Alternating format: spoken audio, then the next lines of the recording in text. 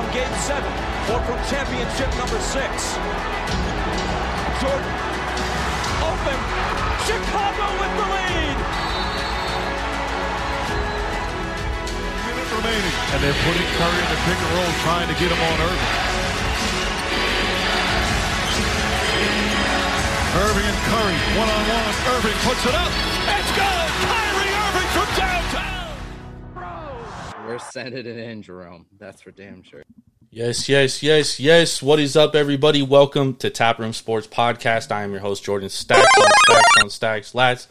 Joined, as always, with my guy, Mr. Aaron Kidd. And we have a very special guest joined with us tonight. We got Chris Thurston, a.k.a. CT Bets. You can find him on Twitter at CTBets16. He's from the Hustle Show pod on Wager Talk. You could catch him every Wednesday on Wager Talk's YouTube. That's at 5 p.m. Eastern Standard Time. Every Wednesday. Good show, by the way. Rotating guests, but BP and Trig are always on there. They've been guests on our show as well. So definitely tap in with that. How you fellas doing tonight? Hey, Jordan, I'm doing great, man. And I'm very honored to have our buddy CT on tonight to break down the Big 12 with us. I am fucking tired of betting baseball. And I'm ready to break on football, so bring it on.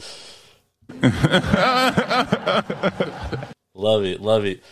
So, CT, tell us a little bit about yourself. I just learned something new before that you are a co-owner of Viva Seltzer. I had no idea. I've seen that, sponsored by, or you guys sponsor Wager Talk, and I see it everywhere. Now I'm kind of correlating it all together. So tell us a little about yourself. Tell the folks about you.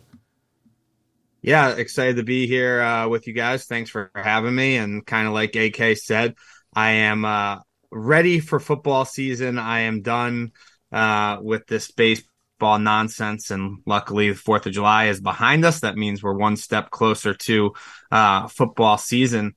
So yeah, as you said, Jordan, I've been with Wager Talk for about 3 years now. Good friends with Kelly Stewart. Kelly in Vegas.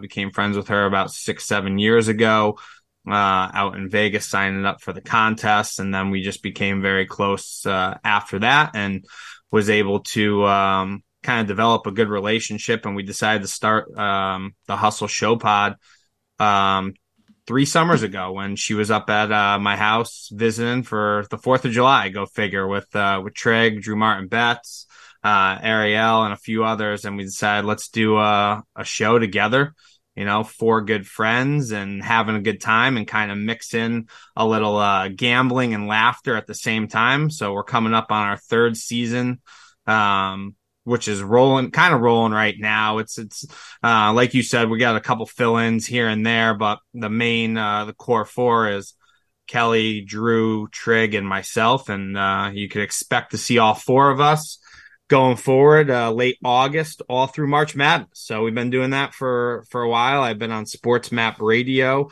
do a gambling show on Sports Map Radio for the last few years. That's on Tuesday nights, 8 Eastern. You could find me there. And then do a lot of local stuff here in Boston with 98.5, the Sports Hub as well. So been handicapping games since I was probably 13, 14 years old. Didn't really figure out what I was doing until I always like to say you need to go broke at least 3-4 times in your life to actually figure it out. And that didn't happen until I was about 28 years old when I finally realized somewhat of what I'm doing. And, you don't really, I like to say, we still don't know exactly everything that we're doing right now, but we're figuring it out along the way here, guys. Nice. Hey, you guys seen that that guy on Twitter, Anon Betting, who apparently went 80-0 on baseball bets this year? I have not, no. I've seen a little bit of chatter about it, Jordan, but, hey. He basically blocked everyone, too. So more power to him. It's documented and everything? Nah, he's definitely bullshitting.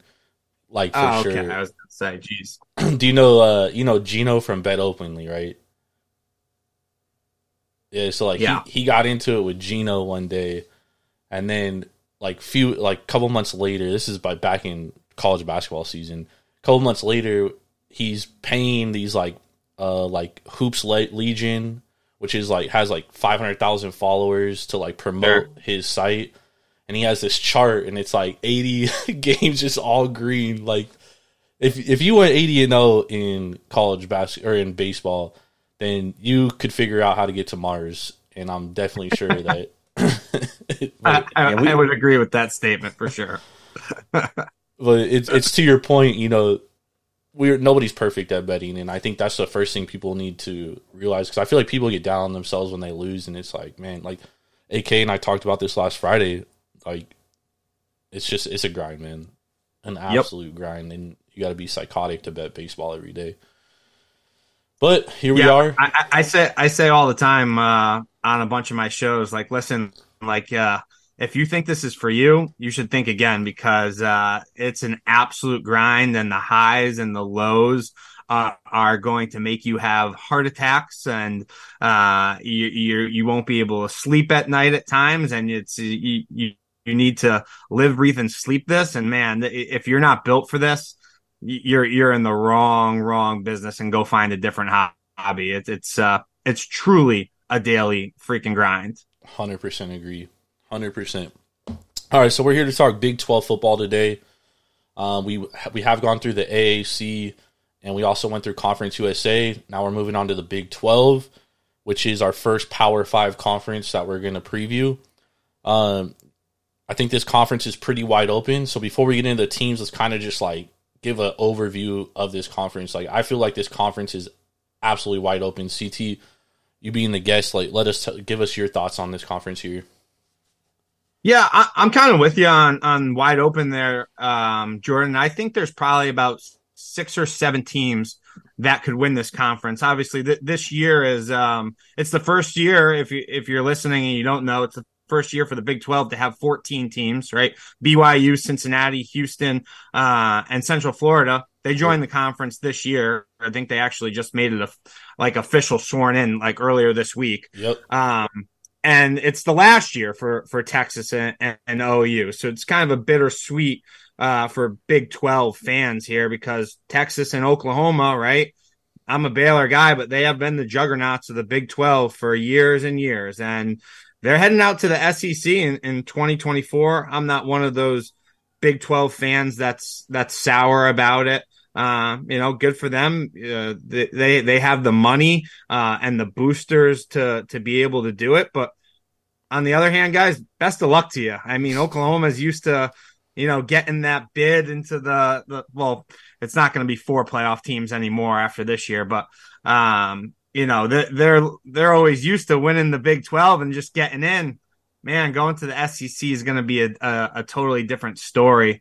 But yeah, I'm with you. I mean, everybody's acting like Texas is back and they're going to win this thing. I mean, we're looking at FanDuel right now to do this show, Jordan, right? And plus 115 on Texas to win the Big 12. Like, you got to be absolutely insane to tie your money up on Texas to win the Big 12. Getting back plus 15. Yeah. I just think that's crazy. We were talking about Sark, off air before we started. And I mean, he hasn't really done much at Texas since he's been there. And, all of a sudden now they're going to be loaded on offense. Yeah, great. I mean, but do you really trust Sark to just be able to get it done in this conference? I think Oklahoma is going to be a lot better. I think Kansas State, they're in contention. Texas Tech, Baylor, and then you can never count out Sonny Dykes, even though they lost a ton. So those are the teams that I think that could actually win this: Texas, Oklahoma, K-State, Texas Tech, Baylor, and TCU. I think from there on, there's a really big drop off. Right. And to CT's point, CT, you said you kind of named off 6 teams right there. If you looked at most preseason rankings last year, Kansas State and TCU were somewhere around that 5th or 6th, what people had ranked coming into the season. And then look what happens there. So to your point, man, I think it's wide open race. And, you guys always say they don't even need to play the season because so many people are waiting for Texas to win, right? And I think Texas Tech's going to be tough. I'm not as high on them as I originally were because kind of becoming a trendy pick, and I don't usually like the trendy picks too much. But I think Texas Tech's going to be tough again this year too, and I think Kansas State's going to pick up right where they left off too. So I think it's wide open. I'm excited. Yeah, hands down, I think Chris Kleiman's the best coach in this conference. I won't even say that softly. I actually picked Kansas State to win the Big 12 last year. I actually tweeted Kelly last year, right before the season even started. She asked, where do we think Kansas State could go? I said, they're going to win this conference. I thought I was that high on them. They'd obviously lose a ton, but I do think with Kleiman being there, I think they're going to be right back. We're going to talk deeper into this, but I agree with your Sark analysis. Texas should run away with this conference. They're the most talented team in this conference, hands down. But we all know Sark is going to lose 3 games he should absolutely win. It's just what happens.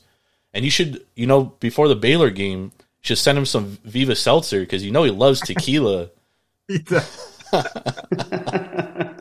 him a little loopy. He's got a tall task opening. What is it? The second weekend when he's got to go on the road to Bama. We'll see how good this Texas team is real soon. Yep, I agree.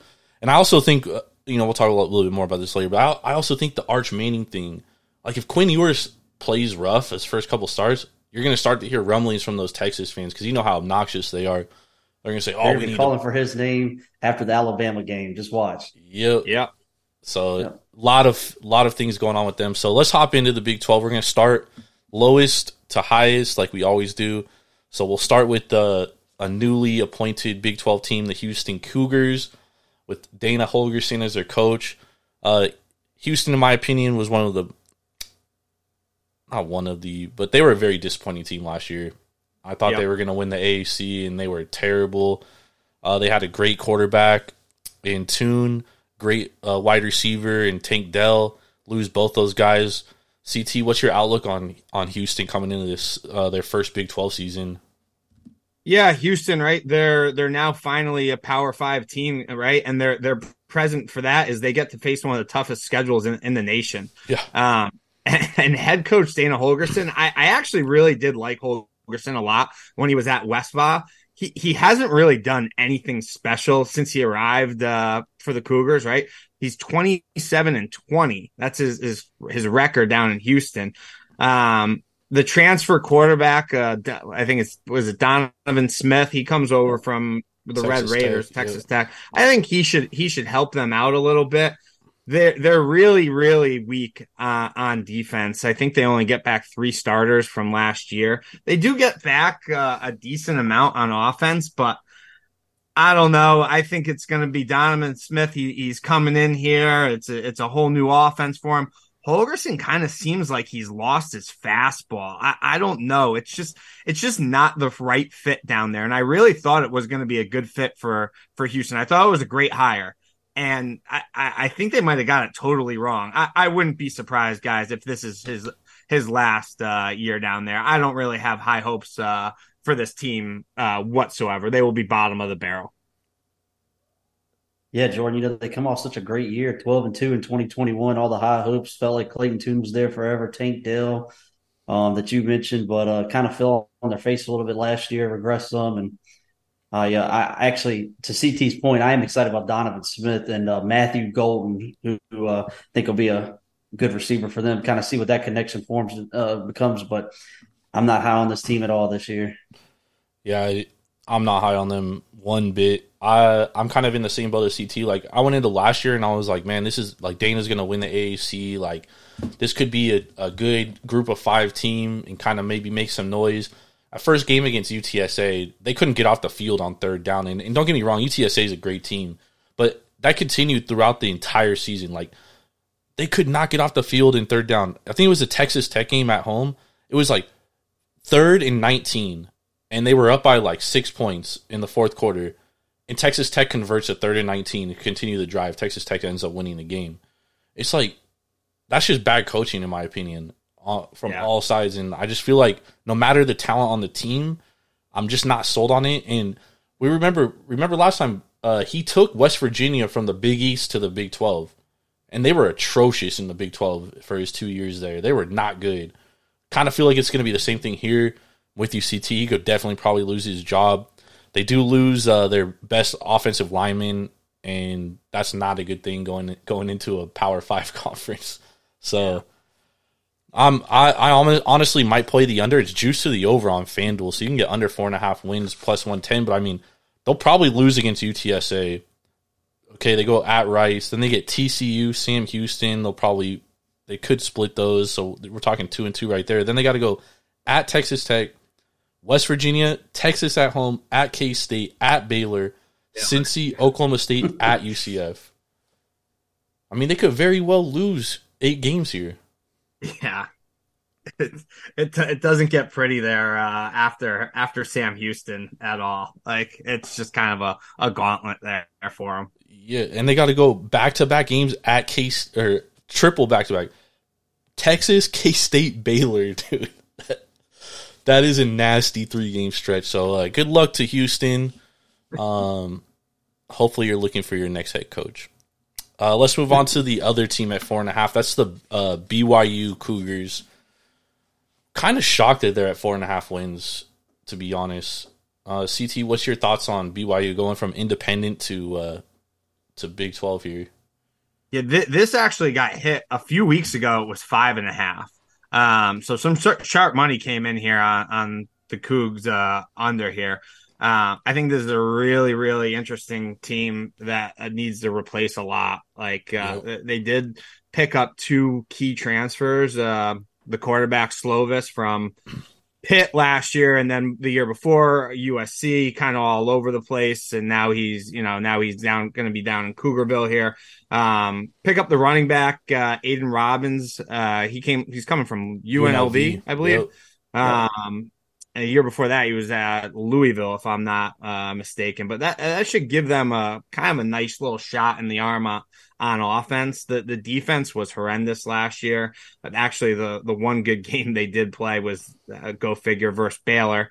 They beat them in overtime. But other than that, they really weren't good. And the head coach Kalani Sitake fired pretty much everyone on the defensive staff from last year. So who knows what we're going to get after that. It's going to be a whole new staff here. The schedule's very tough as well when you look at it. They got to travel to TCU, Texas, West Va, and Oklahoma State. They're in a Power 5 now, and it's going to get a lot more physical for them. I'm not sure. I'm really concerned with the majority of these 4 teams coming in to the Big 12 in their first year. I really think it's going to be a big time wake up call for them, and I think they're going to get slapped in the face a little bit. So this is a team I'm not very high on at all. They lost a lot, but Slovis should help them. I mean, he can make some plays.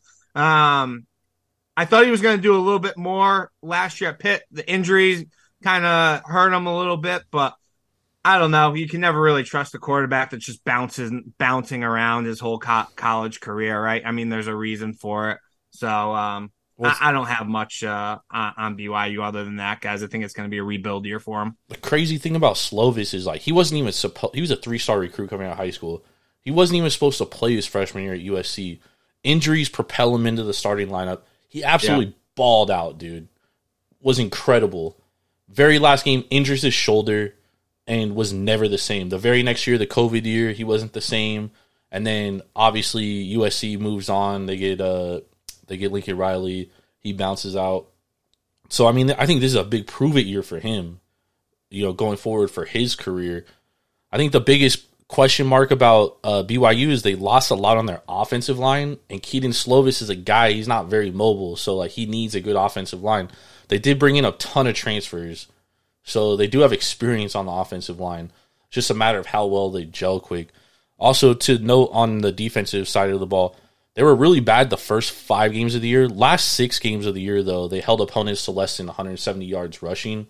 So I do think they got better, but firing the whole defensive staff, I mean, you're right. Who knows what it's going to be. But that defense just got pushed around all season, though, man. They couldn't stop the run the entire season. At all, yeah. At all. And to CT's point, you're coming into the Big 12 now. You better be able to stop the run, and you better be able to be ready to play physical ball. They also got to go on the road against Arkansas, too, which is never a gimme. So, tough game there. Yeah. I mean, this is a team that the last 2 years, 3 years, they're playing like the Navies of the world, the Coastal Carolinas of the world. They're playing, group of 5 teams for 8 games of their 12-game schedule.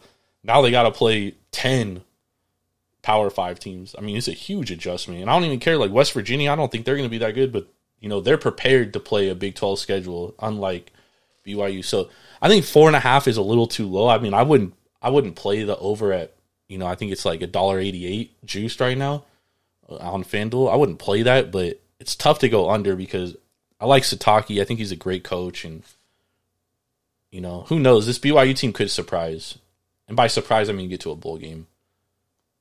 I agree with you on Satake. I think he's a great coach as well. I think BYU will eventually.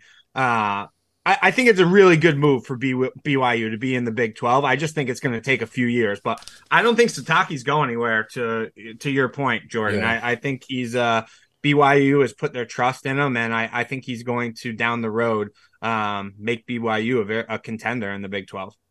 Agreed. Neither of you guys have a play on BYU? No. All right, no. Let's move over to West Virginia, the Mountaineers. 5.5 wins is their total this year. This is another team that lost a lot. Obviously, lose their quarterback in JT Daniels. CT, what's your thoughts on West Virginia here? Yeah, I actually think that this is hands down the worst roster from top to bottom in the Big 12. I really do.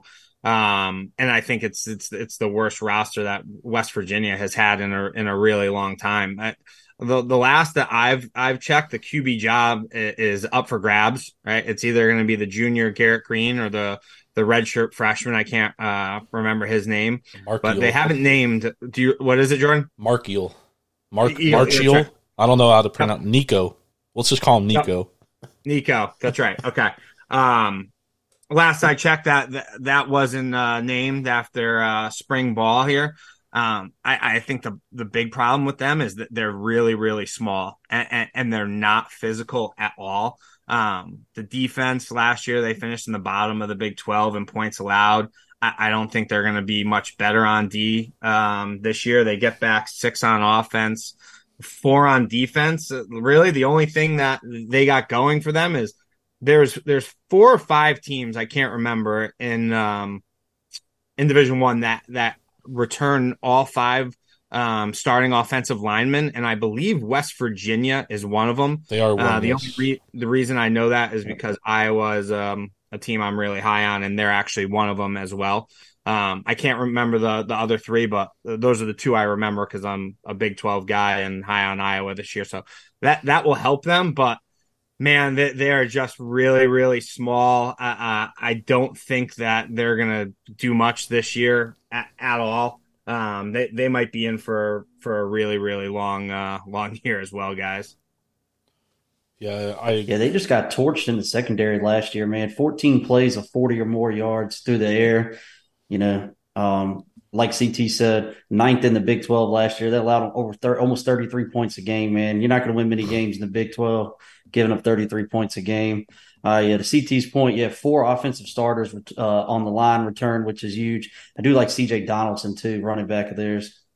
Yeah, he's nice. But, he's real nice. But, man, feels like it's going to be another coach getting fired after this year. Doesn't it feel like that, boys? Yeah. Neil Brown? Yep. Yeah, I think this might be Brown's last year for sure. Yeah, I agree. I one thing that does benefit them, they dodged Texas, which is beneficial for them, and then but they got to go at Oklahoma, at Baylor. It's just man. They start off going to the Wolves, and they got to start off at Penn State. At Penn State, yeah. That's a real nice welcome back to the 2023. Go down to State College. Yeah, that'll be. I mean, they could very well start the year 1-3, 1-4. At Penn State, they should obviously beat Duquesne, Pittsburgh, backyard brawl, Texas Tech, and then TCU. It could be starting off very bad for them. All right, let's move over to another 5.5 win team. This is the Cincinnati Bearcats making their debut in the Big 12 as well, coming over from the AAC where they dominated. New head coach, Scott Satterfield from Louisville, who I don't understand how this guy continues to get head coaching jobs. But what's your thoughts on Cincinnati here, CT? I was right there with you, dude. I was stunned when they named Satterfield the head coach. The Bearcats, they come into this year with new head coach, a new triggerman, and into a brand new Power 5 conference. I couldn't believe they hired Satterfield. He didn't set the world on fire at Louisville for the few years he was there, and I just don't really think he fits into the Big 12 at all. But what do I know? I just don't see it. Well, only time will tell. Emory Jones, right? He transferred yet again. Probably gonna be named the starting quarterback here. They almost get nothing back in terms of starters on offense. They get a decent amount back on D. I believe 5 or 6 guys that started last year. I think it's going to be a few years for Cincy to kind of fully recover from losing head coach Luke Fickell. I mean, that's tough, man. I mean, look what Fickell did with that program. All right. I mean, they were in the college football playoff. It's kind of amazing. And now you think about it, they go from that to Scott Satterfield calling the plays, and they're in the Big 12. It's a big change of a scenery. It's going to be a lot different for these kids. I don't know, man. It's just good. Like I said, I keep going back to it. These teams that are getting into it this year for the the newbies of the Big 12, it's just going to be long years for them. I have them all finishing kind of towards the bottom, except for Central Florida, and we'll get there in a few minutes. Yeah, the defense only allowed 20 points a game last year, which was really strong, but I don't see that happening again this year. We're talking about offensive line and how important that is. They only returned 1 starter on the offensive line, too. So, welcome to the Big 12. Yeah, when they named Scott Satterfield, I was just like, it was the most mind-boggling head coaching decision. And we were hearing reports like leading up to the week that like they were going to offer Deion the job, and we can have our opinions on Deion and stuff, but like Deion can recruit those kids to play in the Big 12, regardless of whether he can coach them or not. That's to be determined, but he can at least recruit that talent. Scott Satterfield for 3 years in Louisville, every single year coming into the year, all I hear is, "Oh, Louisville is going to be the sneaky team to win the ACC this year. Louisville is going to be the sneaky team. They always disappointed every single year he was the head coach. And then he plays a bowl game against Cincinnati. He's not even on the sideline. He loses the game. Like, dude, you lose your game to the players this mind-boggling hire. They'll probably have a new head coach in a few years, to be honest. I like him under, but juice $1.62 to the under. Not a very big fan of that. So I probably wouldn't play it, but it's going to be a long year for Cincy for sure. All right, let's move over to another 5.5 win team. This is actually a team that I'm pretty high on in the Iowa State Cyclones with Matt Campbell at head coach. Coming off his first losing season ever at 4-8. What do you think about Iowa State here, CT? Yeah, it was a tough year for the Cyclones in 2022. They lost so much to the NFL, and they're still trying to rebuild from losing Purdy, Hall, etc. to the NFL. Matt Campbell I've always been a fan of. I've always liked the way he's coached. I think he's the perfect fit for Iowa State. I'm actually surprised, Jordan and AK, that he stuck around this long. I really thought a few years ago, when Iowa State was really, they were making a lot of noise in the Big 12. I thought somebody was going to scoop him up. He stayed loyal there, and I know you said you're high on him. I think this is going to be one of the toughest years he's had in terms of kind of players and figuring out what he's going to do and how they're going to approach this year. He made a lot of changes to the offense that should help them. They do get a decent amount of starters back. I don't know. The talent just really isn't there. They get 8 on offense. I think 7 on D. I think they're going to be a little bit better than last year's 4-8 team. I like the trigger man. I like Hunter Deckers a lot. He gets another shot And I really looking forward to seeing what he could do. Between Campbell and him, I think they're going to be able to win some games. And I think they could be close to a 500 team. I would lean over here. I haven't played anything, but I don't mind over on the Cyclones at all. AK? Yeah, I agree, man. Matt Campbell, just going back to his days of Toledo, just always seems to rally his guys. And they have a pretty tough schedule to play this year, though. Second game of the week, they're playing CT Hawkeyes, which is going to be a tough game. Got to go to Oklahoma this year. They've got to go to Baylor. Got to play Texas. Got to go to Kansas State, TCU. So they don't really get to dip and dodge anybody this year. So that's murderer's row right there. But Matt Campbell's a hell of a coach. To CT's point, he's just always figured it out. So Hunter Deckers, I know he'd be looking for a new wide receiver one. But that defense was strong last year. Only allowed 21 points in the Big 12. So they returned 7 starters. I look for that defense to try to carry that team some again this year. If they can figure out offense, they'll figure it out. But, man, what a tough schedule. Yeah, they lose Will McDonald, which is a huge loss. Like, we won't try to sugarcoat that. But they do get their 2 best linebackers back, including their star linebacker, Bo Frailer. So I think their defense will be okay. I don't think they're going to have a ton of drop-off. I think they'll be, a solid defense. Plus, they've had the same head coach, John Heacock, for, a decade, it seems like. He's been there forever. I do think the offense is a question mark. They've obviously lost Xavier, what was his name? Hutchinson. Xavier Hutchinson. Yeah. But I've heard that Matt Campbell's going back to more of a 2 tight end set. So I think that's going to be beneficial to them, a lot more 11 personnel. So they do have a tough schedule, but Matt Campbell does his best work when nobody has any expectations of him. And he does his worst work when they do have expectations of him. So right. I kind of their win total is sitting at 5.5, so we think they're going to be a sub 500 team. Like, this is the kind of Matt Campbell team where they're going to pull a couple upsets and they're going to get bowl eligible and be playing in a bowl and come late December. So I kind of like the over. I'm not going to lie, and it's at minus $1.10 right now, which isn't bad. Don't know if I'll get to the window with it, but because I think there's a lot better win totals out there. But this is going to be a team I'm going to keep my eye on all year. That's for sure. All right, let's move over to the Kansas Jayhawks, coming off their best season probably ever. 6-7 last year, made a bowl game. Lance Leopold doing a hell of a job after coming over from Buffalo. CT, what's your thoughts on the Jayhawks this year? They're actually returning a lot.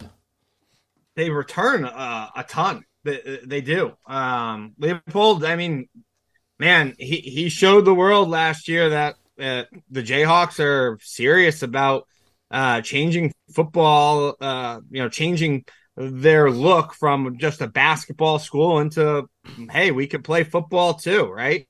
Good thing that they have going for them. They might have one of the best QBs and running backs in the whole league, right? Jalen Daniels and Devin Neal. It's a pretty dangerous combo. They, like I said, they return a ton on offense. Defense should be a little bit weak. The schedule's tough. Really, really tough. They got to play Oklahoma and Texas. What's the total right now sitting at? Is it still 6 flat? 5.5, juice to the over, $1.44. I mean, I think they could get 6 wins. I do. I mean, the only thing, like, you look at their schedule, I mean, they got to play like all the good teams. That's the biggest problem. That's the biggest. Yeah. They didn't get any schedule breaks. Some of these teams got schedule breaks with the new teams coming in. They unfortunately weren't one of them. They did not, but they got a soft non-con. Missouri State, Illinois, Nevada. Yeah, right. Because I don't think Illinois is going to be as good as they were last year. They lost a ton on defense. And that's where they hung their hat, and they get them at home. So they should start 3-0 right there. So then you're right. They should start 3-0. Yeah. So then you just need 3 more BYU, wins. They get BYU at home. You could see them starting 4-0. Yeah. Then you just need 2 more wins. Then you got to go at Texas, UCF, at Oklahoma State, Oklahoma, at Iowa State, Texas Tech. That's I mean, a brutal they end get back. of the year. I think they get back 10 10 starters on offense. They do. So, Yeah, they get back 17 total starters, CT. They lost all 4 of their starters on their D-line, but pretty much returned everybody on the offensive side of the ball and the defensive side of the ball, except for the 4 guys up front. And it's not like their defensive line was play, great last year either. So it's like they're going to – if they can figure it out on defense at all and put anything together, they're going to play spoiler to somebody or a couple teams, actually. When you're looking at getting the 6 wins on that total, I actually like the over here. I haven't played it yet, but – really like the over because I think they could easily start 4-0. I think they can beat Cincinnati. I think they can, steal one from Oklahoma State, Iowa State, UCF. You win 2 of those games, you're at 7 wins right there. That's if you don't steal one of the Power 4 there, if you will. That's very true. And that offense is going to score, man. That Jalen Daniels, we saw as long as he can remain healthy. Well, no, because even the backup is good. What's his name? He played a little bit last year. Jason Bean. Yep. He was nice when he played last year. Bean, yeah, he's gonna be a senior. Yeah. Yep. So I mean, even if for some reason he misses a couple 3 games, like I don't think there's a ton of drop off between the 2 quarterbacks. So I think that's like beneficial in terms of taking the over.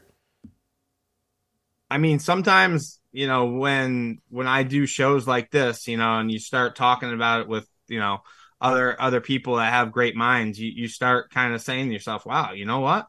I wasn't that high on that team, but the way we break it down here, I'm starting to like it. You get over 5.5. I don't mind that at all. I haven't got to the window yet, and I'm thinking about my bet right after we finish the show. I might be there too. I didn't even think about it till we hopped on. I'm like looking at their schedule. I'm looking at 5.5. What they return, their defensive line is a concern. I'm not going to lie. Like, that is a big concern, but they weren't good last year. So it's like the defense as a whole wasn't good last year, but they allowed 35, almost 36 Well, their points secondary is like good. Their secondary is good. Yeah. They only allowed 260 yards through the air last year.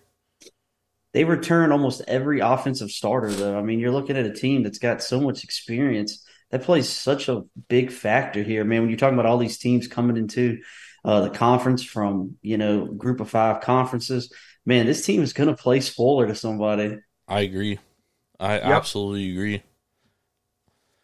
All right, so let's move over to our first 6.5 win team.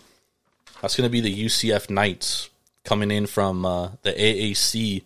Should be one of the better teams. I don't see a total on the board for them. It is off the board at FanDuel. Is it? I thought I saw 6.5 the other day. Last I saw, I think I'm seeing 6.5, but there's no VIG next to it. Like not even $1.10. Okay. Hold on, Jordan. I have 6.5 in my notes, Jordan. But let me just look. Yeah, Jordan's right. It's off the board at all the major books. That's interesting. Could be getting hit. But right now. When I did my notes the other day, it was 6.5. Yeah, same. Yep. It was. I had 6.5. At like minus 145 is what I had found. Over?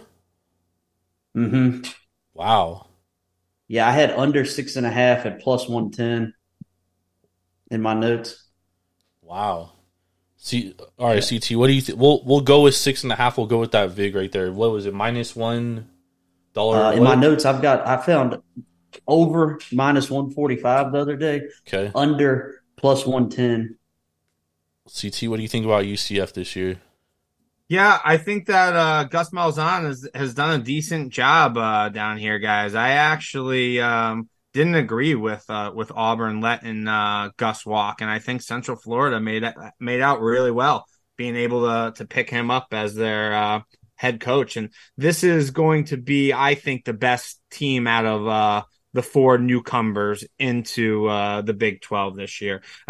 He gets a decent amount back, 6-6. He was already, and sorry, when I say he, I'm talking about Gus. Gus was already doing a really good job recruiting. He was pretty much recruiting at a Power 5 level before they entered the Big 12. So I think that's going to only help them here. And being the coach for Auburn for so long, that was able to help him do that, right? Like Gus Malzahn is a big name in college football, and he could get some the good 3-star and the lower tier 4-star kids to come play for him, and I think he's going to, especially now they're in the Big 12. The tougher schedule is going to be the question for the Knights and most of the other newcomers to the Big 12, but I think this team will be able to kind of handle it and maneuver it better than the others. And the trigger man's pretty decent, right? John Rhys Plumlee, he could really air it out, and I think it's a matter of how far, if they could stay healthy and Plumlee could stay healthy, it's a matter of how far Gus and Plumlee could take them. I think they might be a team that could be bowl eligible, though. AK? Yeah, doesn't Plumlee just feel like a Malzahn quarterback? Like he just feels like he just fits the mold there. Prototypical. They lost a couple starters on the offensive line, so got to replace those guys this year. I know they lost their D coordinator too, so always looking at that. But two preseason Big 12 guys up front. That sounds huge to me. I know they got to replace a couple spots on their secondary too, so they can put those together, which I think Gus Malzahn will with that offense, and I think Plumlee has a pretty big year. To CT's point, I'm in agreement. I think this is by far the best of the 4 teams coming into Big 12 this year. We all agree there. Looking at their schedule, though, they get to Dodge, Texas, but they got a pretty tough game week 2 at Boise State. I think we're going to see what they're made of bright and early this year. Yeah, playing at Boise is never easy. No. But, to CT's point, Gus Malzahn probably is the most equipped of the 4 coaches coming into the Big 12, in my opinion. So I think that benefits them. Rhys Plumlee definitely has to stay healthy, though. He has to for them to go over, which is why I probably wouldn't play it over because, he did miss 2 games last year. So It could happen again this year. They do return a lot on their defense. They return most of their defensive line, which is good. And so their defense should be a little bit improved. Offensive line, they lose 2 all-conference offensive linemen, which is tough.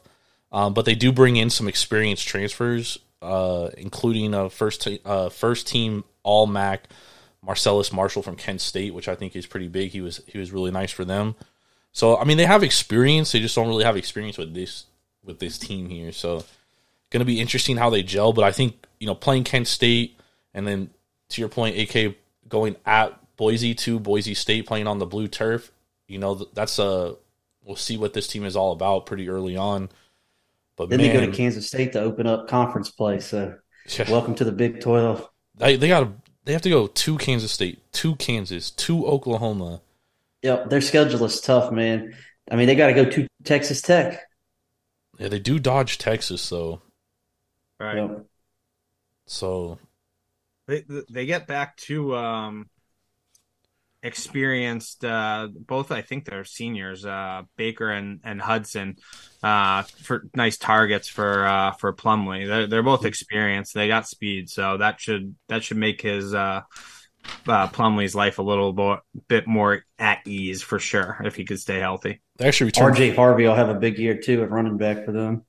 They returned 4 of their top 5 receivers from a year ago.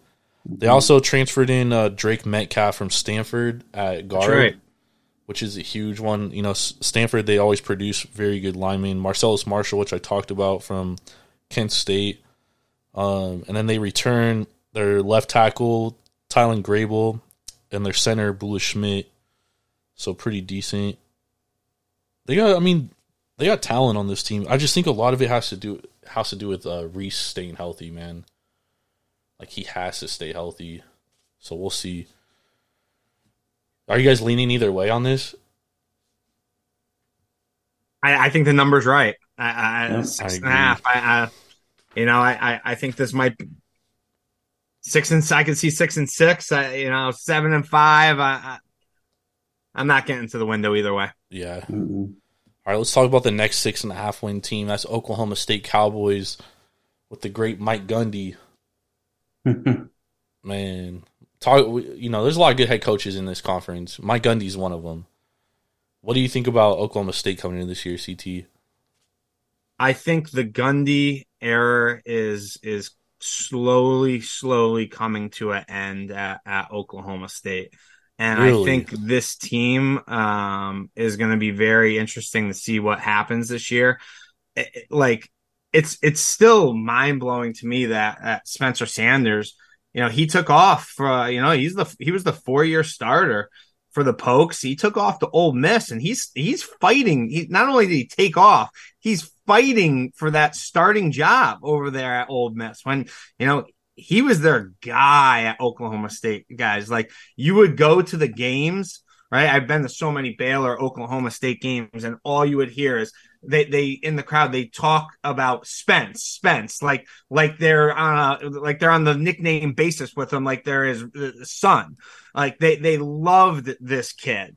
And then did you see what they got? They went and got who's probably going to be their starting quarterback. It's the veteran, what's his name? Alan Bowman. Okay. Mm-hmm. He has bounced around from everywhere. They take him from Michigan, who hasn't really played at all since his first couple years at Texas Tech. And now all of a sudden he's going to come in and be Gundy's starting trigger man. I don't know how that's going to work out. I mean, they barely return any starters from last year. 5 or 6 of them on offense, 2 on defense. There's going to be a lot of new faces here for Gundy, and they're still trying to recover from losing defensive coordinator Jim Knowles to Ohio State. I don't care what anybody says. Like, Gundy seems to not know what to do on defense anymore since Jim is gone. So, what is it? Is it still 6.5 here on FanDuel? Yeah. Mm-hmm. I think that number is right as well. I think they're at best a 500 team. Yeah, they're actually switching to a 3-3-5 defense. He just can't figure it out at all. Yeah. The only thing I have to add, because CT kind of knocked it out of the park on that one, is they do have a very favorable schedule break. They don't have to play Texas. They get Oklahoma at home. They get Kansas State at home. They get Kansas at home. They go to West Virginia. Either. Don't have to play Baylor. They go to Houston, go to West Virginia, to Iowa State, and to UCF, and get BYU at home. So, like CT said, I think the number's right only because of that schedule. Yeah, they were dog shit on defense last year too, which is very un-Gundy, like to the point of losing what's his face to Oklahoma State, Jim Knowles. I question the quarterback. I don't think they have a good quarterback. However, I do think they're going to play good defense. I do think they'll be better on defense than last year. And I think that, to AK's point, they have probably the easiest schedule in the Big 12. Yep. They had a nice schedule break. So I could easily see them getting over 6.5. I won't get to the window with it just because who knows what you're going to get out of the quarterback position. Just hope you don't have to see Gunner again. That's for sure. He looked awful last year. Yeah, he really did. I think for Gundy's sake, I don't think we're going to see him again. I think he kind of knows that was a big mistake. Yeah, losing Spencer Sanders is huge though, and Spencer huge. And he transferred to a school that already has a starting quarterback. That's how much he was willing to leave. Like, that's crazy to me. That is wild. Hey, Jordan, yeah, actually, they don't play – I just realized they don't play Texas Tech or TCU either. Yeah, they have the easiest – They have easiest schedule. Cakewalk. Like, Arizona State's going to be down. If they lose that Arizona State game, that tells you everything you need to know about this team. Like, they should easily go into that Iowa State game 3-0, even though South Alabama's a good team. I was getting ready to say South Alabama. But they get them at home. Give them a game. But they get them at home. Yeah. I think that's beneficial. And then you get Kansas State at home, Kansas, and you might lose one of those games, but you should split them. At West Virginia, you should win that game. We talked about how bad West Virginia is this year. Cincinnati, winnable game. Oklahoma, you probably get dog walked. At UCF, you probably lose. At Houston, winnable game. BYU at home, winnable game. So that's easily 7 to 8 wins right there. Not easily, but 7 to 8 winnable games. We'll see. Yeah, I think seven is a fair task for them. I agree, which makes it tough to take it over. We're doing this show off of FanDuel, Jordan, but just doing some shopping here. There's actually some sixes out there, Really? From like who? minus 130, and a few books have the 6.5 at like plus 110 now. So the under is definitely getting hit here. I don't know if I don't have the balls to play under 6.5 on this, dude. With that schedule, I don't have the fortitude. What do you think? Well, Irv? you can't get behind that quarterback can't stay healthy. And if Bowman goes out for any amount of games, this offense is going to be in complete shambles because who's the backup? His son, right? Gunnar Gundy. Yep. So they over-under all depends on the health of their QB, honestly, because they lost their best defender to USC. Even though they went out and hired a D3 DC, it should be nowhere but up with his defense, honestly, because at the end of the season, that defense was horrible. Yep. They do Almost return a exact- bunch of starters in the offensive line Yeah. too, so I see them trying to run the ball some here too. Definitely. That's what they should be trying to do. Yeah. I just think there are some games where they're going to have to get in shootouts, and those are the games that are going to, Yeah, they're going to be in trouble versus Kansas State, Kansas. I don't even think they got the offense to hang with Oklahoma. Well, if Bowman's healthy, maybe. But Oklahoma should be a top 15, top 20 offense. Irv hates Oklahoma so much. No, I don't. I just don't like their fans in the last 2 years because they just can't get over it, man. They like that ex she left on prom night for the hot chick that wanted the last dance. They just can't get over losing Lincoln Park. It happens. Full transparency, CT. You're talking to two USC guys here. Okay. I'm not. I have nothing against Oklahoma. My cousin graduated from Oklahoma. I text him 55-19 every year before the season starts. It just means a little more now because we got Lincoln Riley. This is like East Coast versus West Coast, CT.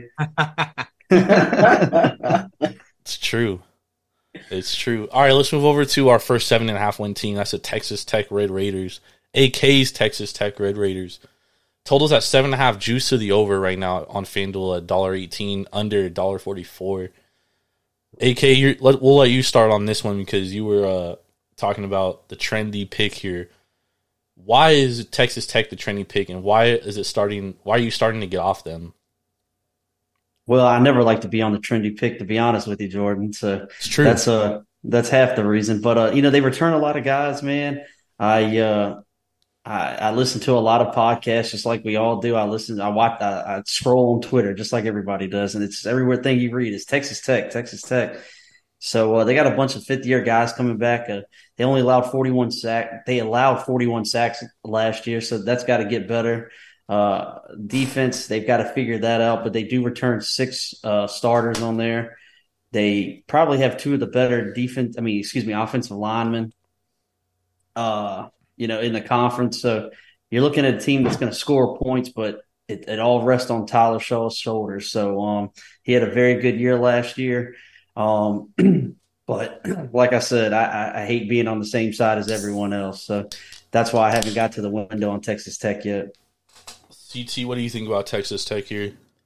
Yeah, I'm with AK. A couple months ago, I was like, wow, Texas Tech might be a sleeper here. And I still think that they could be a sleeper. I put a small bet in on them. I think I have a ticket for plus 1,300 to win the Big 12. I did like it a lot more a couple months ago. The thing I think that the Red Raiders got going for him is head coach Joey McGuire. He's going to be great for the Red Raiders eventually. He was great last year in his debut. He won 8 games, and this is a big season for Red Raider Nation, and they get a lot back. Like AK said, they get 8 back on offense, 6 on defense. In regards for starters from last year, that's quite a bit. They avoid OU. They do get a tall task as the Ducks come to Lubbock week 2, and then they finish at Texas. But they're going to be very powerful on offense. All their key pieces are back. Their top 5 wideouts are back. So they're ready to rock and roll on offense. And Yeah, it kind of rides on the shoulders of Tyler, right? He's capable of being a leader and excelling. Will he do it this year? I mean, last year they were kind of, screwing with the trigger man position the whole year. Yep. I have a lot of respect for Joey Maguire. He was a longtime assistant at Baylor, and he said at the beginning of spring ball that this team this year is at least 14 points better than last year, which had 8 wins. So we'll see if Joey Maguire says that. I believe him. He's a man of his word, and he's a loyal guy. And I'm really rooting for him to do well down there. Defensive coordinator Tim DeRuyter, he has this defense going in the right direction. They led the Big 12 in sacks last year. So I know it is becoming trendy. A lot of people talking about this team, but I think they can make some noise here. I think that total was 7. A little bit back, and I know it's back. It's up to 7.5 right now. If you could find the 7 at a decent price, I'd take a look at it to play the over there. Losing Tyree Wilson is huge. Yep, because Tyree Wilson just don't grow on trees. You know what I mean? Like, you don't get a Tyree Wilson every year. So alone at a Texas Tech. Yeah, so that is a huge loss that they're going to have to make up for. They do return basically their entire defensive line aside from him, though, which is beneficial. A defense that only gave up less than 169 yards, 4.3 yards per carry last year, which is really good, right? So that should be, maybe the run defense is better. I don't think the pass defense is going to be as good as last year. This is still a stout defense, so a good defense. That's returning a lot of talent. A lot of DBs are coming back. They also added a lot of transfers. C.D. Baskerville from San Diego State, who was really good for the Aztecs last year. Braylon Lux from Fresno State, who's an underrated cornerback as well. So I think this team has talent, but man, and Irv is going to talk about this too. I already know it. Tyler Shough is we don't know, man. He's a question mark, bro. Like, he's had opportunities at Oregon, got beat out. You know what I mean? Goes to Texas Tech, and they juggle quarterbacks last year. Like, why is this guy never the guy? That's my question for this team. Well, he's going to be the guy this year. So, like you said, he's the wild card. His last 6 games last year, he looked really good. His legs, he's really a weapon with his legs.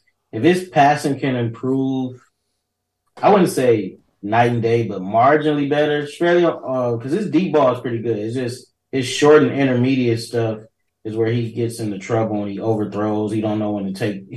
Sometimes he takes too much off the ball and it gets picked, and sometimes he puts too much on the ball and it's just a complete throwaway play. So they're going to get tested right off the bat. Week 2, got Oregon coming to town, so that's going to be a good indicator of how the season might go for them as far as when they play the upper echelon teams in the Big 12. But besides having to play Texas and Baylor and Kansas State, they play all the new guys except for Cincinnati. So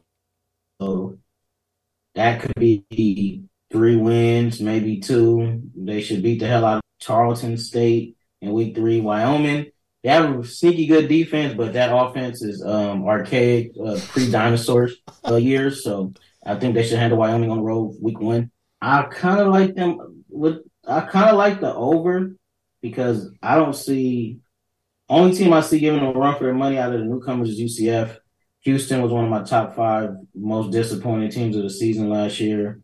But Baylor on the road is going to be tough. Kansas on the road is going to be tough. And they finished the season at Texas. So it can go either way. But shows improvement. His health is going to go a long way for this team because we know on defense they are one of the better teams in the conference. So, and they return a lot outside of a top, Tyree Wilson went top 7, top 8. Yep. So I think they'll be fine on defense. They're going to miss him. But Tim DeRuyter is a real good defensive guy. Goes all the way back to his Mountain West days when he was at WAC days when he was at Fresno State. I think that Oregon game is key. Bradley is a name to look for too, Jordan.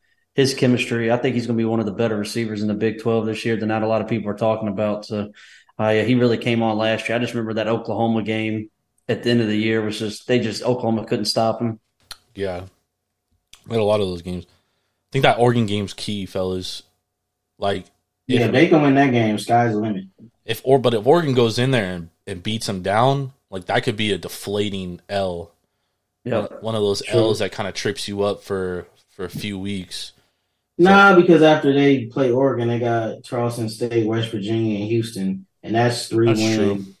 Then they're on the road against Baylor, so that's going to be another big test. So within the first 2 months of the season, we're probably going to know where is Texas Tech at as far as the Big Four in the conference, because they're part of the Big Four now. Yep. Looking forward to how they do. Don't love the 7.5 over, but yeah, I don't love the over either way. If you had the shooting squad had me up against the wall and I had to make a choice, I'll lean the over. So Oh. I think CT was right, though. I think that 7 that he got was key. Yeah, because that hook is going to be rare, really, really. Yeah, that hook might ruin you. Yep. All right, let's talk about another 7.5 win team. That's CT's Baylor Bears, 7.5 wins right now. Juice to the under, $1.88. The over, $1.52 at FanDuel. Dave Aranda, phenomenal head coach. Before the Trojans hired Lincoln Riley, Irv knows this. I wanted Dave Aranda. That was my guy. But I'll take Lincoln Riley all day over Dave Aranda, no offense. I agree. Well, a year before that, we almost had him as our defensive coordinator, but Baylor offered him the head coaching job, so it all worked out. He's a great. I think he's a great head coach. He's a leader of men, as I like to say. CT, what do you think about your Baylor Bears here? Tell us why they're going to win this conference. I'm not going to tell you why they're going to win this conference because I don't have that high of expectations for this team this year. It seemed last year something was off with this team, and still talking to a lot of my friends that went to school with down there, that they agree with me. We really can't figure it out what kind of happened there, but Aranda, he's a great defensive-minded coach, like we were just talking about, and it just wasn't there last year. That's going to the defense is going to need to be a lot better this year, and if they're going to want to compete for the Big 12 title here, they get back Blake Shapen, taking the snaps. He had a sophomore slump type season last year. After a stellar end of his freshman year, right? Leading Baylor to the Big 12 title after Gary Bohannon gets hurt versus Kansas State towards the end of the season. But I thought it was really, really odd that they named Shapen the starter after spring ball. Because they got not Michigan State, Mississippi State transfer Sawyer Robertson. He transferred to Baylor, and he from what I hear, he looks pretty good in spring ball. Yeah, everybody thought he should have been named the starter, honestly. So I was really, really shocked that Aranda didn't wait there. I don't know if he was getting nervous that maybe Blake transfers. We've had a lot of turnover with quarterbacks the last few years of transferring out after a few years. So I don't know what Aranda was doing there. I would have liked to see them battle it out a little bit more, but they're a very young team, guys, and they only return 3 starters on offense, 5 on D, but it's kind of deceiving, right? The speedster Maneri Baldwin, wide receiver, and the running back Richard Reese, he was a freshman last year. They're not considered starters from last year. I guess it's it matters who you talk to, and everybody's got their different type of way that they say if somebody was a starter or not. But those 2 guys played a ton, and Reese was an All-American as a freshman, probably the best back in the Big 12. So they do have that going for them. They lost a lot on the offensive line. And they did rebuild with some transfers, but it's not sure how that's going to work out. They got a key transfer, Ketron Jackson, the wideout transfer from Arkansas. So between him and Baldwin, they should be decent targets for Shapen. Can he stay healthy? He got a concussion last year. It's going to come down to how good the Porter players are, and if they could mix in here, guys. But right, I know we're looking at FanDuel and it has 7.5. Right, there's some 7s out there, Jordan. Right, and so you go down the schedule. I have them winning 7 games. I have them beating Texas State, have them beating Long Island, have them beating UCF. I have them beating Cincinnati, Iowa State, Houston, and Westphal. That's 7 right there. And now you get Texas Tech at home. That'll be a dogfight, especially with the Joey Maguire factor there. And then you have to go to at K-State, at TCU. So 2 very, very tough games. So, CT, you're chalking Utah up as an L at home? I am. Yeah, just for the sake of kind of going through. I think Utah is going to be very good again this year, and I'm chucking that. I think that will be gravy if Baylor wins that game. But looking at this, like, to make a bet, I think they have 7 wins with 3 toss-up games. Interesting. Because I think that game being at Baylor, I think benefits the Bears. It's early in the season. That Utah team does return a decent amount. But they also lose their best offensive player in the history of that program, in Dalton Kincaid. Yeah. So we don't know the health of Cam Rising either. Like, his knee might be shredded. Fans tell it Keithy or Ku, however you pronounce his last name. He was supposedly better than Dalton Kincaid before he got hurt. So we'll see how that works out for him. But yeah, I bet. I wouldn't automatically chalk that Utah game up as a W for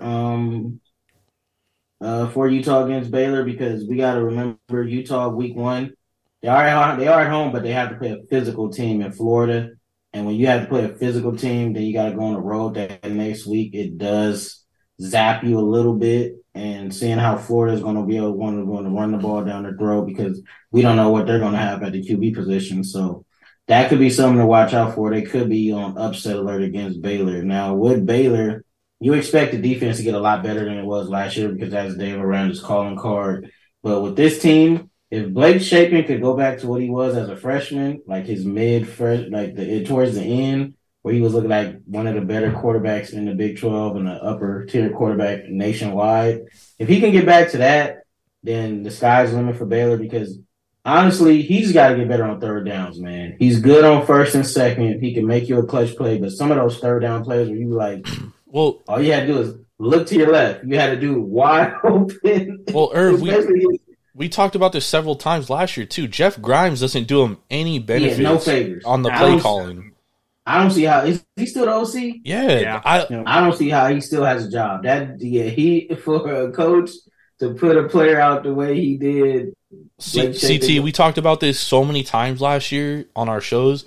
Like, Jeff Grimes, his play calling is like, it's horrible. It's so bad. Like, every first down, run up the A gap. Run up the middle. Yeah. Every first down, dude, it's like the same thing. And then on third downs, he's the Derek Carr of quarterback, like OCs. It'll be 3rd and 7. He runs a curl of out in a flat route, and like, bro, where is Shapen going to throw the ball? He's already under duress. Oh, I'm like, bro, help him out. Do something, a screen, something. Oh man, it was a mind-boggling team last year. While you guys have been breaking this down, I've been doing some shopping for us, and there are some juice 6.5s out there still too. Are there really? Wow. Yeah. I would kill those. Actually, at one of the other major books, minus 150, you can get 6.5 right now. Because where's that? Caesars. Wow. So I think minus 150. I think there's 2 things with this team, fellas. Real quick. First of all, because both CT and Irv kind of hit on it, Blake Shapen, I think he's going to be on a short leash. Because last year in the West Virginia game, CT, I know you watched that game, Kyron Drones, he was so nice when Blake Shapen got hurt. Kyron Drones looked better than Blake Shapen. And the second Blake gets back healthy, he takes over the job. I think Blake's going to be the reason why he transferred too. Yeah, he's at Virginia Tech now, I think. And now he might be the starter for them. So my thinking here is like that Utah game, they lose that game and Blake Shapen doesn't look good. We're probably seeing Sawyer Robinson start that third game at at Long Island, because that's a perfect game to get his feet wet. Yeah, home versus Long Island, yeah. Then home. Then next week you got the big thing versus Texas. But man, Home versus Longhorn. Baylor has Texas number these last couple of years, and until I see it change, I'm not just going to chalk that game up as a win for Texas either. Well, CT's going to send over a couple cases of Viva Tequila Seltzer over to Sark on that game. Jordan, one thing else, you guys have crushed it on the Baylor breakdown, but you kind of hit on it with the play call, and they finished 9th last year in red zone offense. They have got to figure out a way to put the ball in the end zone in the red zone. And CT, you maybe can elaborate more on that and what happened last year in the red zone. But 9th last year in the Big 12 in the red zone, man, you're not going to win many games in the Big 12 doing that. They kept trying to run it up the middle. That's the problem. They do get this is something that I left out. So obviously I'm really high on Richard Reese. I'm really excited to see him in his second year here. I think he's going to be a 4-year player at Baylor and graduate a Bear. He's talked about how much he loves being at Baylor, but they get Dominic Richardson from the Pokes guys, who he was their top running back last year, and he's going to add a lot of depth and kind of a little different dynamic of a runner compared to Reese. So again, I agree with you guys on Grimes' play calls, but that could maybe throw a little wrench into things here. Having both Reese and Richardson, they get back 3 of their top 4 wideouts as well. So Grimes is going to have to shake things up, though. Totally agree. And Aranda is going to need to be better on defense. But you guys are making me feel a little bit better. I said 7 wins, and you guys are talking, beat Utah. You're saying maybe beat Texas. So AK said it, and no one else said it, and including myself, so shame on me. Yes, they get 8 home games this year, which is wild and outrageous, but that's not going to do anything but help this team. Yep.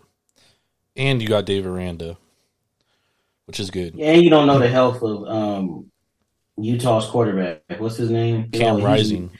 Yeah, Cam Rising. Yeah, a lot of people like to think he's a very, very good quarterback. I think he's mid. He just plays under a really good play caller that highlights his strengths and doesn't play towards his weaknesses, which is him playing with the lead.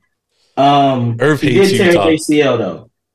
Huh? I said Irv hates Utah. If you can't tell. I don't hate Utah. I just like to keep it real with some of these teams. So he tore his ACL in the Rose Bowl. That was in January. You telling me he's going to be anywhere near 100? Not only did he tear his ACL, he tore it after he already had a knee injury previously in the year. So he's coming off 2 knee injuries back to back.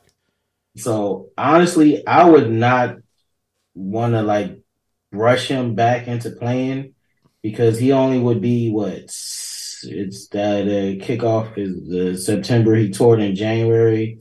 ACL is a 6 to 9 month injury. We're looking right at the 8-9 month mark of him post surgery. So we'll see how he heals and how is he ready. But I wouldn't just chalk that Utah game up as a loss because if he's not playing, then things would definitely slant towards Baylor in that game. And they lost a lot too. Utah, that is. All right. Another thing you got to realize too about Dave Aranda, he's very familiar with Utah because he was the DC and he cut his teeth at BYU being a defensive analyst, and he knows that program and Kyle Whittingham very well. So it's true. That could be another advantage for Baylor heading into that game. It's true. Irv's going to give you every reason why Utah is going to lose that game. No, I'm not saying it's a toss-up. I'm not saying Utah's going to win, they're going to lose, but... Okay, so if you had to set the line right now, what would you have that line at? Utah would probably be, a -3, -4 favorite. They're not going to be more than... They're a touchdown favorite. You hammer Baylor all day. You bet the house on Baylor. I was going to say Baylor -1, 1.5. Yeah, but they might give Utah. If Utah beat Florida, they're probably going to be the favorite headed into that game, especially if Cam Rising plays and looks somewhat decent. But honestly, if Baylor's the dog in that game at home, you should love home dogs in college. They usually cover, if not win outright. All right, let's move on to TCU. They are also at 7.5, juice to the over, $1.44. Obviously, coming off that horrible national championship showing where they got absolutely destroyed. But Sonny Dykes did his thing, man. No one expected that team to be there. They upset Michigan in the semifinal. What do you guys think about CT? What do you think about TCU here? Well, Chandler Morris, he's going to be the guy taking the snaps, right, to start this year, just like he did last year before he got hurt in the opener, and that led to Max Duggan and taking over this Frogs team and not looking back, and took them to the national title game. Yeah, they did get embarrassed, but man, it was pretty impressive what they did. National runner-ups. They got to replace a ton, right? Their top two rushers, their top two or three wide outs, a lot of key linemen. But I'm going to tell you one thing. I don't know if you guys know this, but you guys know who's their new offensive coordinator? Yeah. Who's that? Kendall Briles. Kendall Briles. Big fan of that kid and his dad. So same. What an absolute massive pickup for the Frogs. He's taken over the plays, play calling on offense. Like Sonny Dykes, I'm really tied to a lot of people that are in the know in Texas football down there. Like as much as Sonny Dykes did a great job last year, he's not really the guy that's the brains behind the operation. He's a big rah-rah guy. He could get these kids up, get them playing, but Sonny Dykes can't tie his shoes, okay? Kendall Briles is going to be absolutely massive for him. Once they get the pieces for Kendall, like he's going to have those explosive plays, just like he did at Baylor, Ole Miss, Arkansas.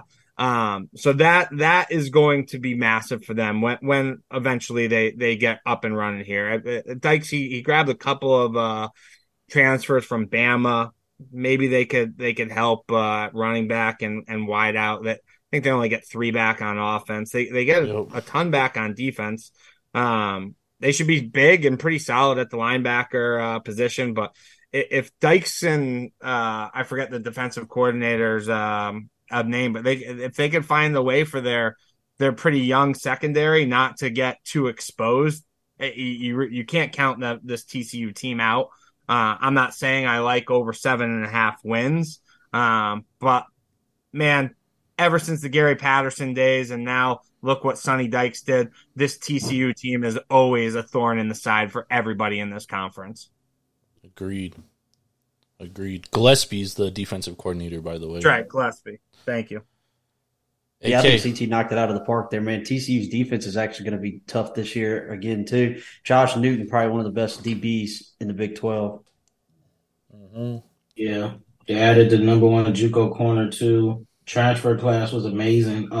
Chris Marshall, he was a 5-star receiver from Texas A&M, but somehow, some way, he didn't make it on the team. So I don't know if he transferred again or got dismissed, but yeah, they got what's that? I think the other guy that was 6'5", I can't think of his name, Williams. Receiver. They're looking for him to probably step up and be the number 1 guy this year to replace Quentin Johnston. Savion. Another big thing, they got a 5-star tackle transfer from Bama, Tommy Brockermeyer. I think he was the number 1 or number 2 tackle in his class, so I think he could step up and be an instant impact guy for him. But only thing that might hold this team back is what they lost. They lost 2 All-Americans on their O-line. Yeah, the All-Americans on the O-line that they lost. Morris did beat out a Heisman runner-up, so that lets you know his talent level. Max Duggan will be missed, but I think Morris, they'll be just fine with him.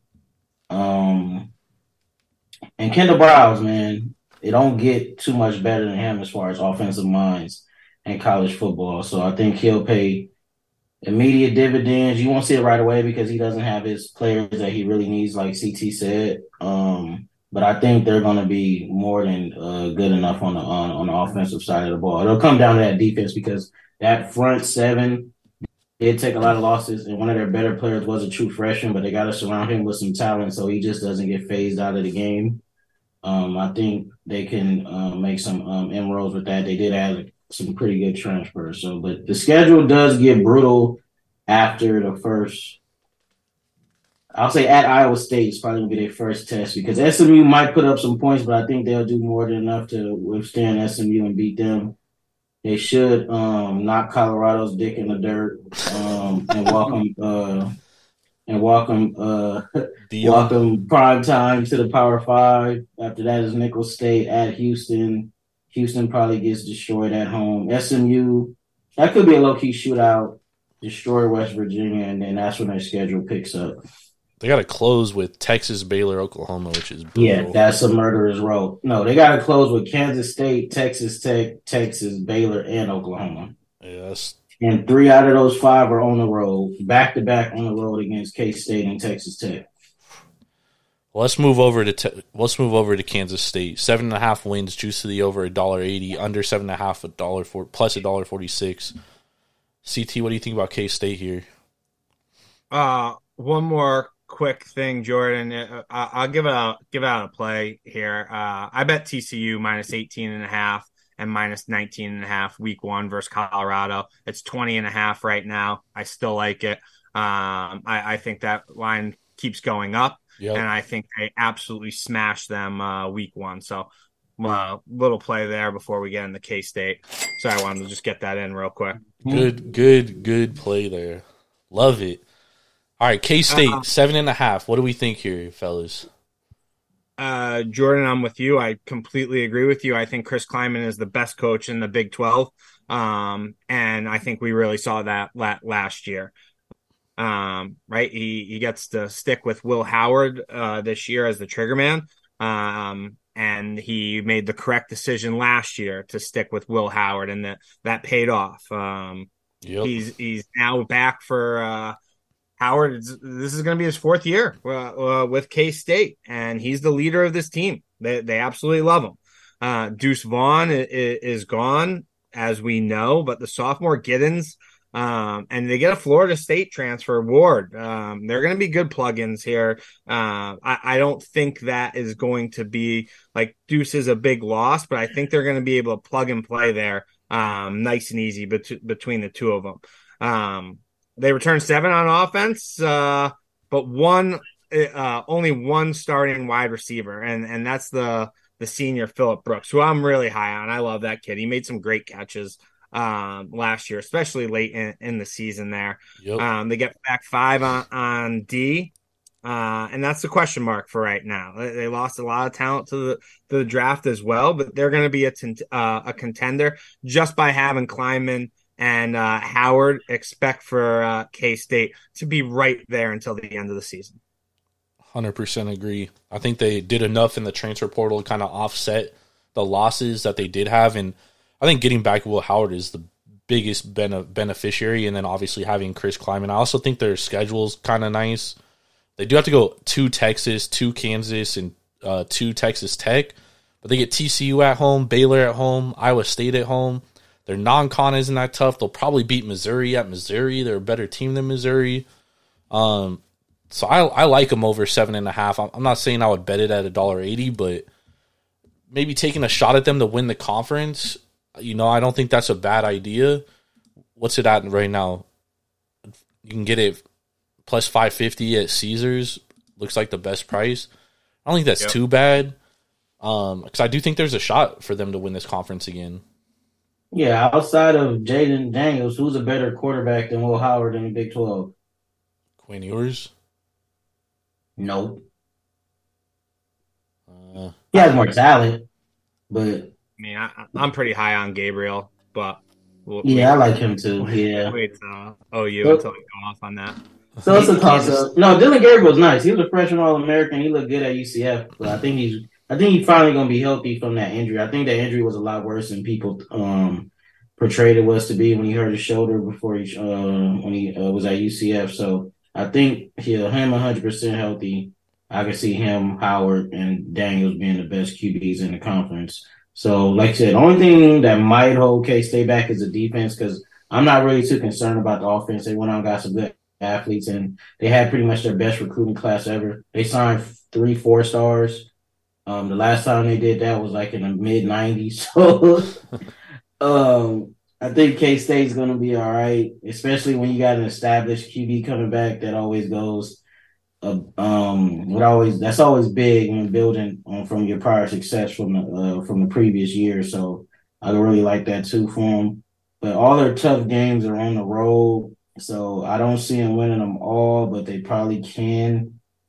I think they can beat Texas. They can beat Texas Tech at home. You know, Texas always due to lose 2 games or maybe 3 that they're not supposed to. So I wouldn't automatically write Texas as a W, even though Kansas State will be on the road. So I lean the over. I kind of like the over, honestly. AK? I think the biggest thing that Kansas State is going to have one of the best offensive linemen in the league too. That's true. Good Cooper point. Beebe, preseason All-American. Yeah. That's NFL. Yeah, that's an NFL draft pick right there. Probably one of the best, if not the best, interior offensive lineman in the country. So, when you're looking at a foundation, I know they got to replace Deuce. Uh-oh. AK froze. Oh, we'll get back to him. I do agree with him. He's doing the dirty work for the linemen for sure. I didn't even mention that, but that's a good point. This year too. There we go. We got you back, AK. You froze there for a minute. Yep. He's still frozen. AK, can you hear us? All right, let's move on. We'll move on to Oklahoma. Yeah, I'm here, guys. I can hear you guys. Okay. We caught you were talking about the guard. I forget his name, and then you kind of froze Cooper there. Beebe. Yeah, and then you froze there for a minute. Sorry, guys, we're getting a terrible storm here. I was just saying they returned Cooper Beebe, one of the best offensive line in the country. When you're looking to replacing Deuce Vaughn and that running attack, man, it's easy to do with that offensive line in front of you. So I think Kleiman's going to find some more consistency, just like he did in North Dakota State, and I think they're going to be right back in the thick of things again. Nice. Love it. So we kind of all lean the over for K-State, I assume. Yeah? All right, cool. Yeah. All right, let's move on to our big dogs here. We'll start with Oklahoma at 9.5 wins. Basically $1.10 each way. CT, what do you think about Oklahoma this year? I know you're high on Gabriel. I know we said at the end of the show we're giving out bets, but we kind of been doing them as we go. Yep. So this is one I played the biggest in the Big 12. And I played over 9 wins here for Oklahoma at WinBet, and it's -130, and it's still available right now. And I really like it a lot here. We know Venables' debut in Boomerland didn't go as planned, right? He went 6-7.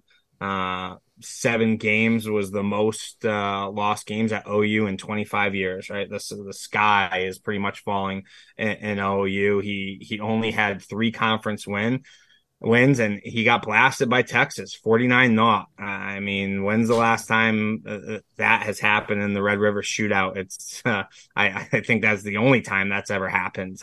Only shutout ever in the Red River rivalry. There you go. But 4 of those games, 4 of those losses were close games, and they lost by a field goal. Right? And so I don't think Venables is as far off as everyone kind of thinks here. He gets back both coordinators, offense coordinator, defense coordinator, the trigger man, Gabriel.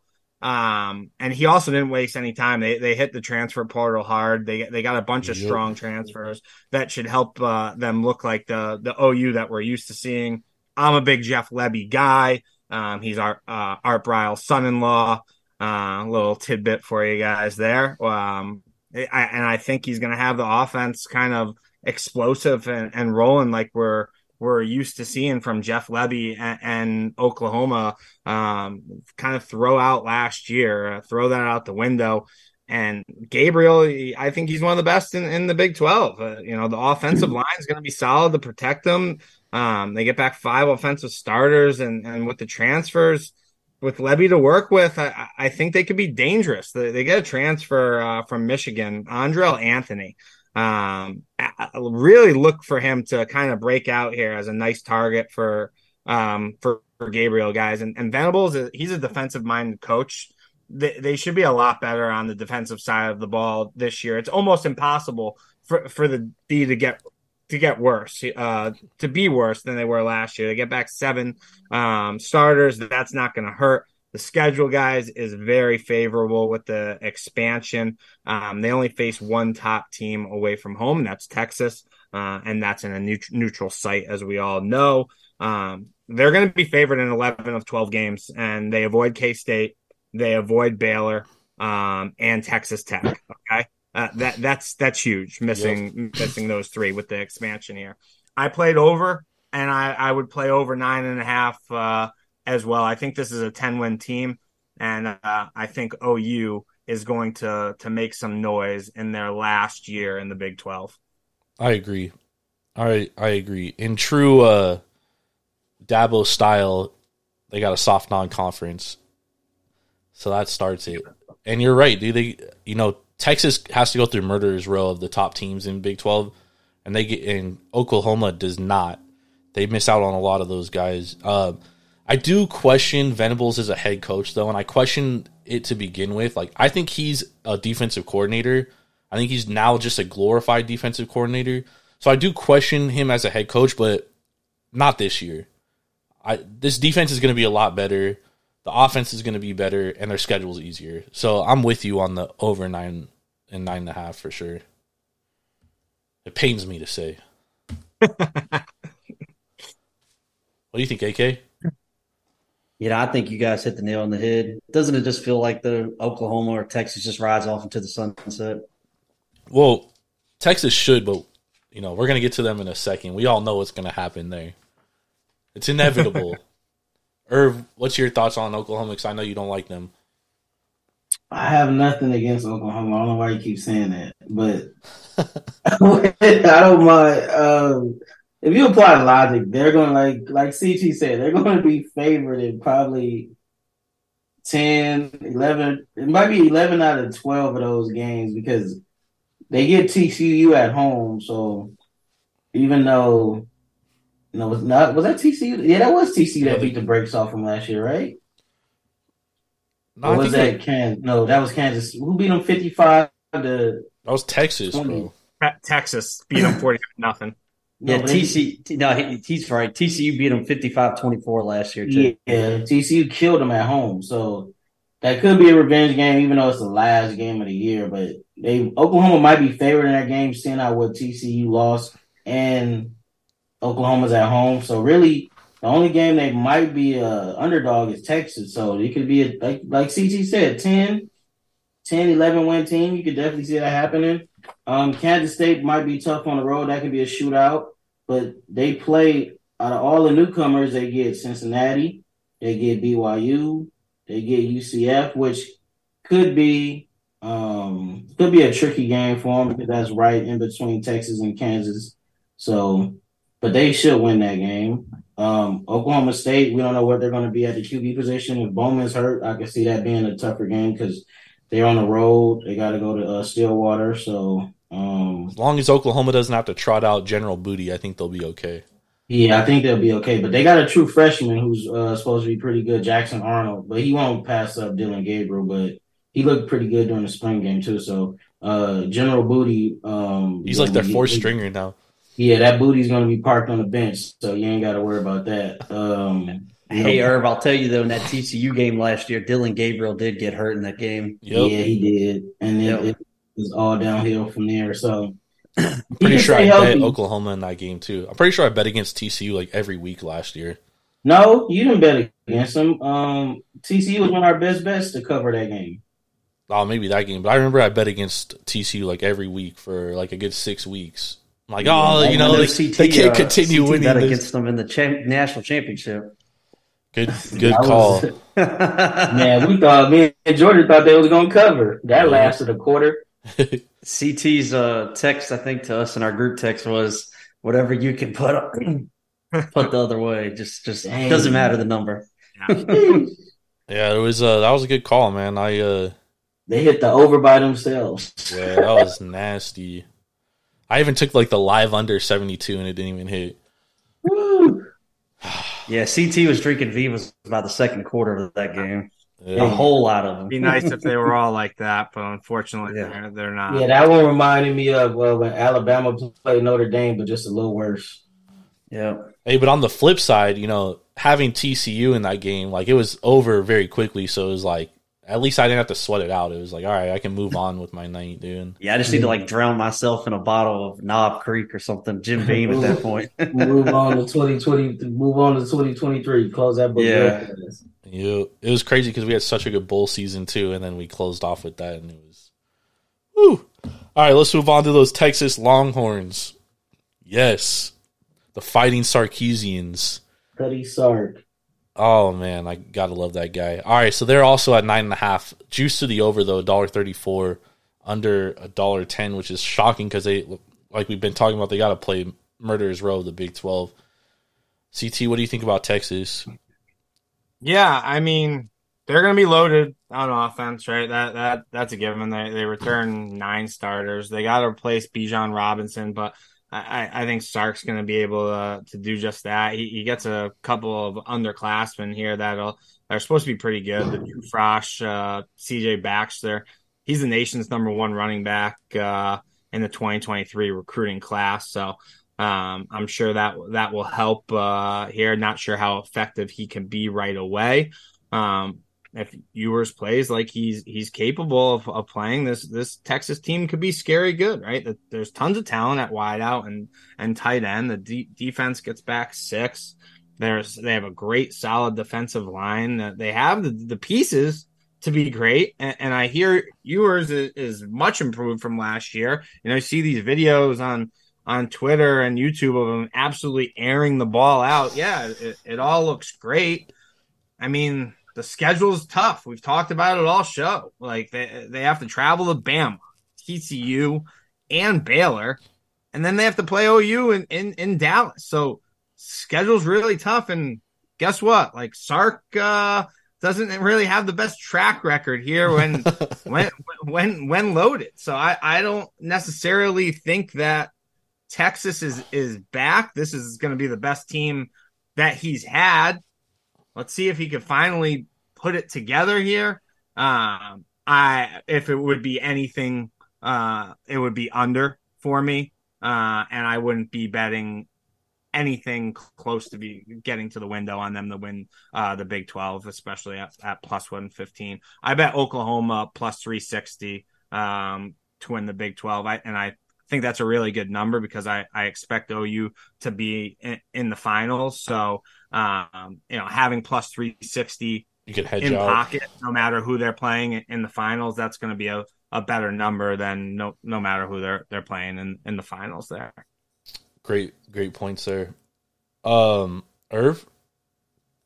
Yeah, it's all set up for him to win. So I don't know, man. Sark doesn't do well as a favorite.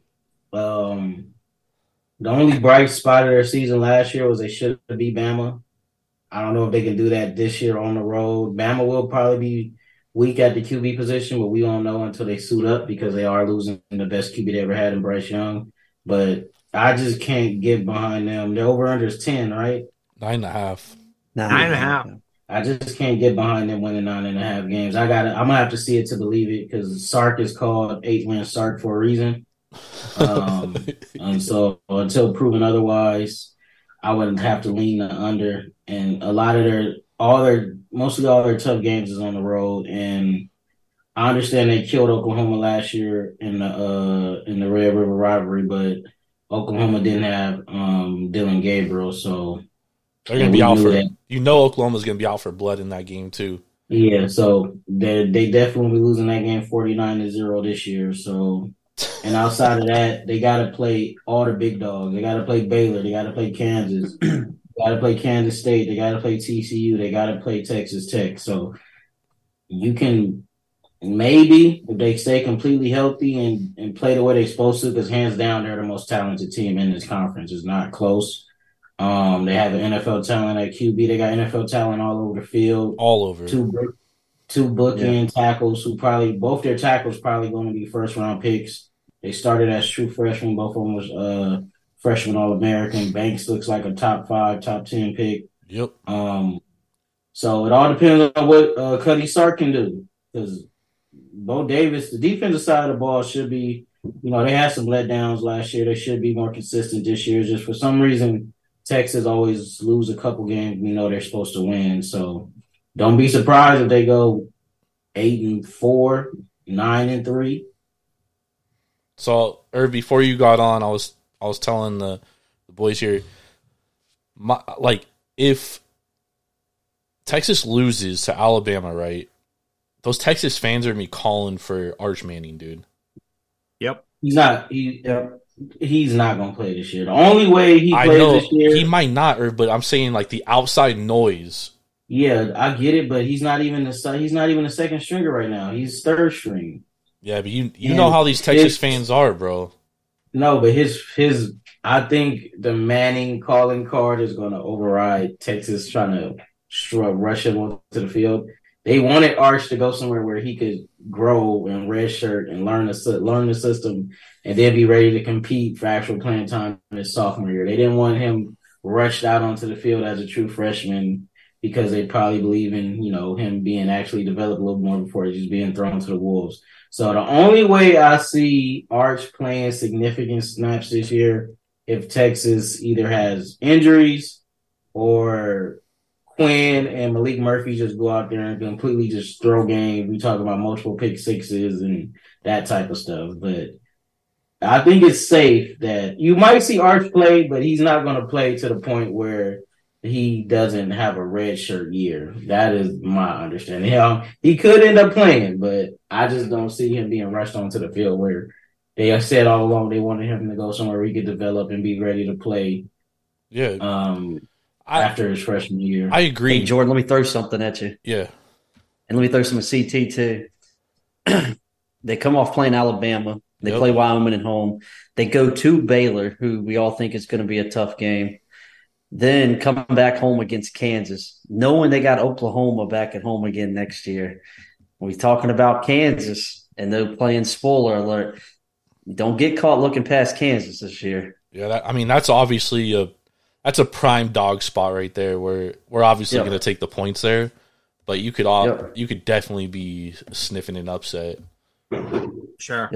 Yeah. Knowing that we kind of all agree that they're going to have that Oklahoma game circled, right? Oh, yeah. Or Oklahoma's going to have that game circled too, but I don't know. It feels like such a Texas move. Oh yeah. That's a nice sandwich spot right there, AK. That's a nice look. Yeah, I totally agree. And CT's gonna send Sark a pallet of Viva, so if they win that Baylor game, he'll be celebrating. If he's losing, he'll be drowning himself. Yeah, he may be sending Jalen Daniels a pack of Viva. Yeah, right.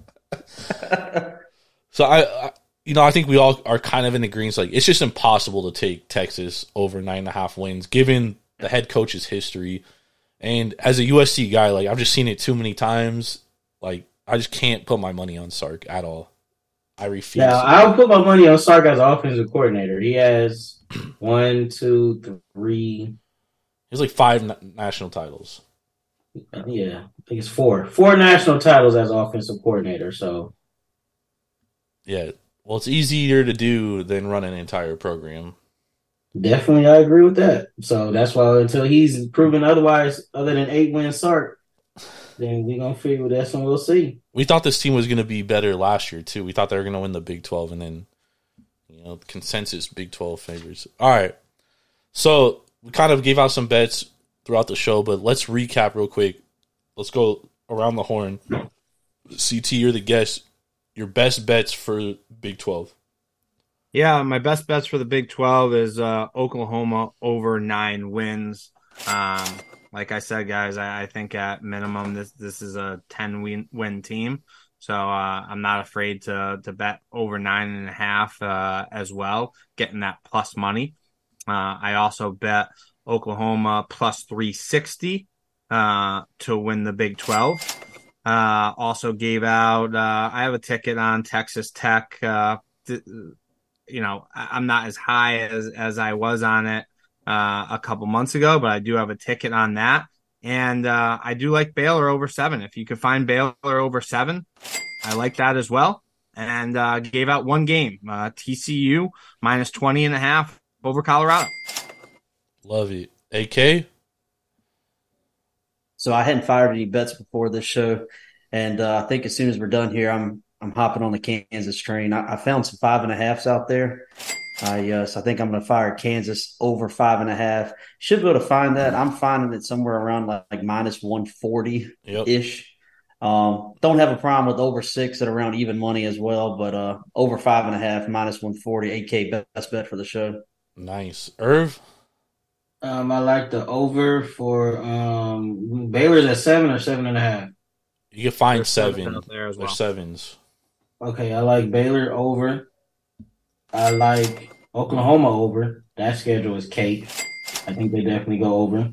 And I love the under for West Virginia. That team is going to be downright terrible. Yep. Nice. Agreed. We all agree on that. I am with you, AK. I like that over 5.5 for Kansas. I did not come into this show. A consensus.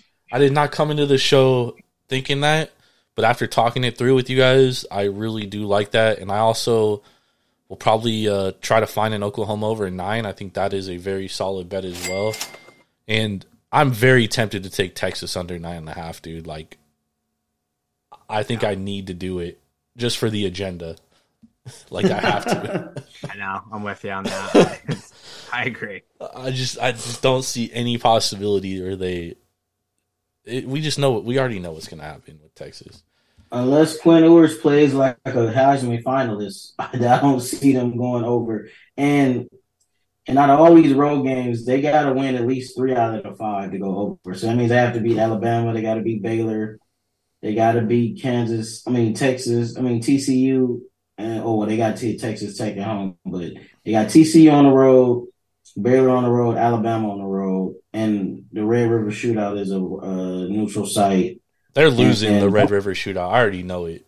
Don't be surprised if Kansas beats them, because you got to think they're going to be coming off at Baylor. They got to play Kansas at home, and the Red River Rivalry is the next week. That's a definite trap game right there. And they lose those 2 games, unders, and you're cashing. Yeah, and Jordan, their last 4 games, they play at home versus Kansas State, go back-to-back on the road against TCU and Iowa State, then come home with Texas Tech, and you're going to get Texas Tech's best shot. Yep. Yeah, they're getting their best. They're going to get everybody's best shot, especially with plus 115 to win the Big 12. That's a slap in the face to the rest of this conference, honestly. Texas ain't won this conference since 2009. Yeah, you can't play that at all. All right, thank you everybody for joining us. We really appreciate you. CT, thanks for staying on late with us. I know you're on the East Coast, same with AK, but he's used to this now, so I don't feel bad for him. No, I'm just joking. But man, make sure to follow CT on Twitter at CTBet16. Catch him on the Hustle Show podcast on Wager Talk every Wednesday at 5 p.m. Eastern Standard Time. CT, once again, thank you. We really appreciate you. For AK, for Irv, Jordan Stacks on Stacks Last. We'll catch y'all later. Have a very, very blessed, what is it today? Wednesday. The 4th of July threw me off, man. Have a blessed Thursday, everybody. Man, they still popping fireworks where I'm at. Of course. You're in LA. Yeah, I know. Y'all be blessed, man. Have a good night, guys. All right, have a good night, fellas. Talk to y'all soon.